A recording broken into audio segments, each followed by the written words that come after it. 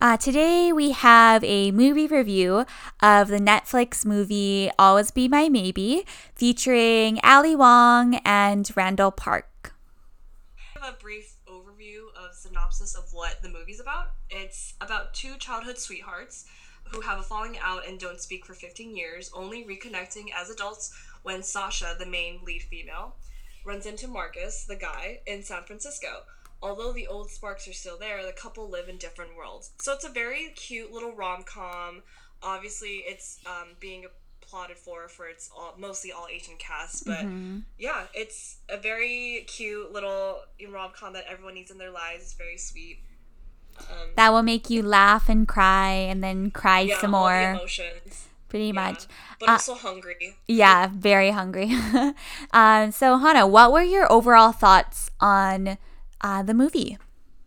Yeah, so I thought it was really cute. I personally am not the biggest fan of rom coms because they can be borderline cheesy, but in recent years, I feel like, especially Netflix, have been really good with sort of reinventing rom coms. You could see that in, To All the Boys I Loved Before, as sort of Mm, those kind of really new, sort of even Crazy Rich Asians, maybe. But I thought it was really cute. It was really funny, kept me laughing the whole time. And we're gonna go into this, but it definitely like resonated with me a lot with some of the little details and sort of um, Asians like quirks and individualities. But I thought it mm-hmm. was really sweet and it was really refreshing again seeing these two Asian leads who I don't want to say are like middle aged, but are like a little older, and it's they still really make it really entertaining, and they're both really funny comedian. They're like comedians, so they're really funny and I thought it was really sweet. I liked it. Again, it made me hungry. It's the main focus themes are like food related, so I thought it was very creative in that sense. But what about you? What did you think? I am the complete opposite of a person from you. In this instance, I am such a romantic, like a hopeless romantic. I live for these cheesy, corny rom coms. I'll just take it all. I think I blame Nicholas Sparks for setting these false ideals for me. I've watched all the Nicholas Sparks movies, watched or read all of the books. So I'm a sucker for a rom com, and just to have representation in a rom com and be in the Bay Area, like I have many memories associated with that place, and being relatable with food and just the characters' internal and external conflicts. I really resonated with that. So out of across the board, 5 stars for casting, 5 stars for representation, 5 stars for just the screenplay. I really enjoyed this rom com. But Yeah. kind of talking about representation, how do you think how do you think that Always Be My Maybe outline the Asian American experience versus Crazy Rich Asians outline maybe a more like extravagant Asian experience in Singapore? Like, did you have a preference, or what are your thoughts on those two movies? Yeah, it's interesting to draw those movies in. Well, to preface this, I do love both movies. I think it's amazing to see some representation. I mean, long time coming, but within like a span of a year to see that much in a screen. But I love them both differently. I think that with Always Be My Maybe, there's a more relatable sense of like the Asian experience, more so because it's taken place more in the States and San Francisco in this case. So they have a more better understanding of the Asian American experience, what we're currently living in. With Crazy Rich Asians, it was more of this glamorous sort of like glitz side of this Asian being in, but because it was taking place in Singapore, Malaysia, it was a different. It wasn't really capturing the whole American experience. It didn't really go into that. It was definitely more about the luxurious side, whereas Always Be My Maybe sort of captured growing up under Asian parents, um, and sort of again, it felt more relatable in terms of um, how they acted, what their behavior was like, and yeah, I do again love them both equally. I would prefer Always Be My Maybe because it felt more like realistic in terms of Asian for me growing up Asian American. But what about you? How do you compare the two? I definitely, like you, I felt like I had a personal connection with Always Be My Maybe because it outlined more of the Asian American experience. Like, of course, Ali Wong's character Sasha is like a woman boss, pretty fierce, very like business and goal oriented. But it was more realistic and like a goal, like obtainable to me than Crazy Rich Asians. Like when I was watching Crazy Rich Asians, I also enjoyed the movie, but I felt removed from it because like, oh, I'm not like a part of the 1% of like the Asia, like in Asia, like the very like rich community, you know? So I felt like the Always Be My Maybe was definitely more down to earth and relatable. And with that being said, I preferred Always Be My Maybe than Crazy Rich Asians. Yeah, again, both movies are great in their own sense. I just feel like I think Crazy Rich Asians sort of captured the side that people probably think Asians kind of live in, but no, that's just the, again, 1%. Not all of us live like that, unfortunately. Yeah, so and also like just with both movies, I appreciate like Asian men having a lead role, like especially like in America, like Asian American men rarely get to be the hero in mainstream Hollywood movies, and like Asian American women rarely pick the Asian guy in the end. Like if it's between a white guy and an Asian guy, they go with someone not from their race. And even Asian couples exist on screen at all, and let alone a sex scene, like a steamy, sensual sex scene. That's very like I found that very symbolic in Always Be My Maybe because like we're seen in Hollywood as this trope of oh speaking broken English or speaking no English at all or just being very like submissive, sexually repressed. So I really enjoyed that representation in Always Be Yeah, My Maybe. I honestly don't think I've seen a scene like so steamy between two Asian leads ever. Actually, now that I realize, in like an American film or TV show, I guess I was like, wow, like really, like, whoa, this is happening. Like, I don't know, this is 2019, and it's like it's really real representation, and I love that it's like oh mostly Asian cast. Like with Daniel Day Kim was in there. I forgot, Yeah, but he was the it's really prick of good. a fiance. I'm like that goes to India. I'm like, oh my Yeah, god. prick, but I mean, still great representation, you know. And the director, like, might we add that she's also Asian from who grew up in Hawaii. Woot Apparently, we woot. learned representation there. Yeah, and going back to like speaking with unaccented English. So all of the characters for the most part in the movie, like Marcus's father, Marcus himself, Ali Wong's character Sasha, like they all spoke unaccented English, which there's so many subversive details in the movie that I appreciated, like with the unaccented English to when it's Ali Wong's nephew's birthday party and she invites Ali Wong, Sasha's birthday or Sasha's nephew's birthday party, and she invites Marcus. And the subversive detail of the way the kids kick off their shoes before entering the house, which is very much an Asian household norm. And like for us, it's like not even a second thought seeing that. It's because it's something we grew up with, and it's like just our second nature. But I guess for some people in the West that didn't grow up with that, it's like, oh, like that's an interesting detail. But for us, it's like, oh, wow, like I really felt connected even with those little details.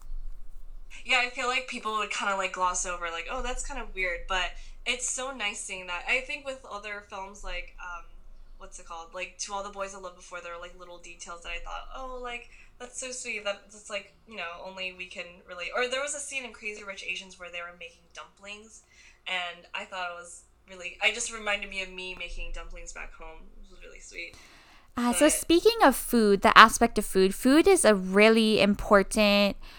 um, really important in Asian culture, and that was seen through the movie. Do you want to get into that? yeah, I felt like Self was one of the characters in the movies. It was such a big driving force. Well, to begin with, the main lead, played by Ali Wong, she's a chef, so obviously food will be a big part. But even from the beginning, I was so captured by the first 5 minutes. Not to spoil anything, but the main character, she was making dinner at home. She had this. She had spam, rice with furikake, and I just thought it was so cute because that's sort of like what I ate as a child growing up too.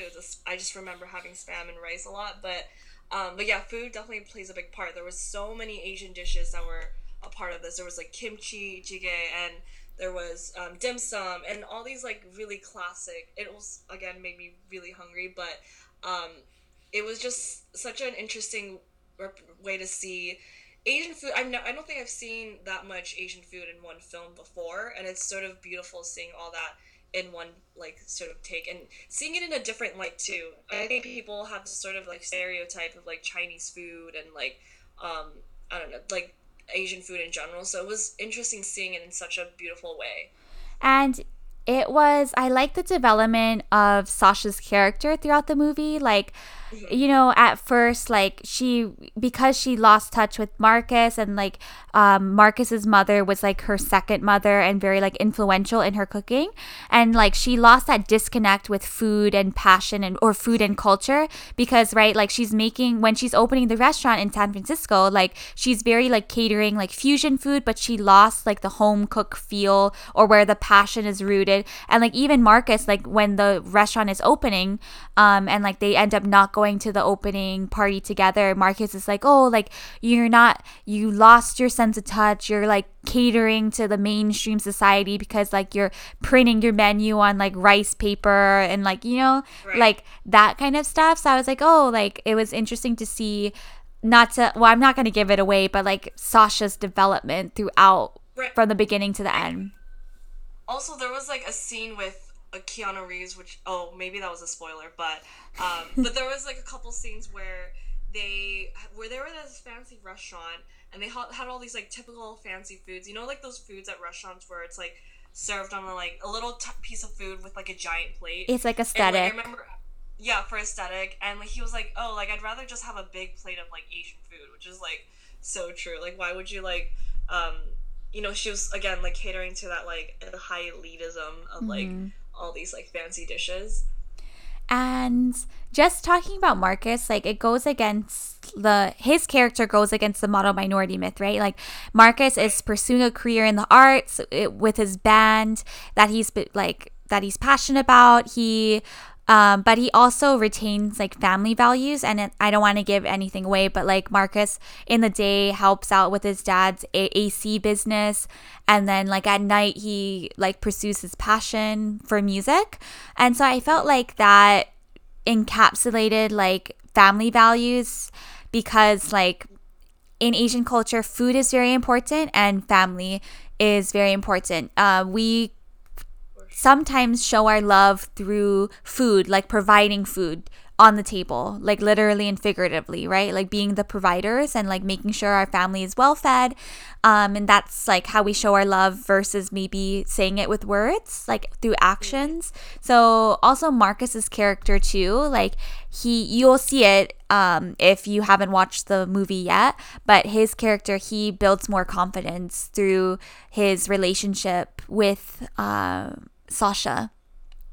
Yeah, and like with the career thing, I like that none of the Asian characters, even like the girlfriend, was it Jenny? I forgot what her name was, with the I dreads. I actually loved her. Like, she was very It was like, so interesting. yeah. I'm like, oh, No, so not typical of what you expect from an Asian person. Like, she's very like hippie and like hipster and like very like all about spirituality and whatever. She was so cool. yeah. I she's was like the type like, of person I would be friends with. Um, yeah, she was cool. I'm like, oh, but that's cool. I love how like none of them pursued like a STEM field. You know, it would typically, but they Mm. all work really hard at the same time.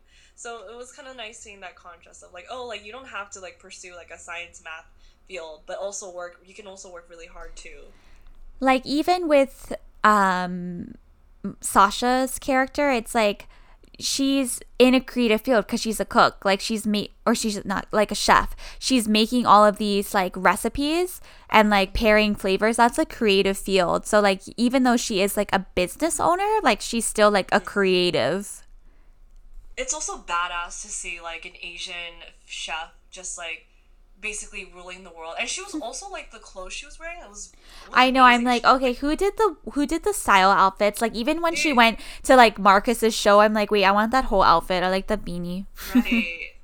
Again, it goes against that sort of mono minority, even in terms of like how Asians dress. You know, I feel like people have this perception of like Asians being like very conservative, which is true. Like, but I just love how like the way she presented herself. She was so like she definitely like expressed herself a lot through her clothes and her like style choices. So it was just awesome seeing like this, even though obviously she's a fictional character, but sort of like doing her own thing and like living in these luxurious homes and everything and being really successful. Right. So, our final thoughts on the movie, Hana, should our listeners, is it worth their time to watch Always Be My Maybe? For sure. I mean, obviously, if you're not even Asian, it's a really sweet rom com. Again, I'm like such a pessimistic because I'm like not the biggest fan of rom coms, but I thought it was really like really sweet and definitely like is a feel good movie. And if you're Asian, you would definitely 100% relate. I was like there were some times where I would just like randomly burst out with like a yes because I was like I could totally understand even though they're Mm-hmm. obviously not Japanese. I was like it really just especially when with the food aspect I totally relate and totally understand some of the Mm-hmm. situations. But yeah, what about you? What are your final thoughts? Again, I stand by my personality trait. I'm a romantic. Go watch it. You will laugh, cry, and cry some more. But tears of joy, I can assure you that. Yeah, no, So, yeah, that pretty much closes up the episode. Thank you so much for listening. And yeah, go watch Always Be My Maybe if you haven't already. And feel free to start a discussion on Instagram or DM us. We'd love to talk more about more like the subversive details and symbolism in the movie. right. And even though there's been so much success with Asian representation lately with Crazy Rich Asians and this movie, it's still definitely not enough. I mean, it's a long time coming. It's 2019. It's like all this has happened within a year, so we definitely need more of these, please, in our lives. Netflix, Mm-hmm. if you're listening to us, please pump out more of those type of movies because we need them.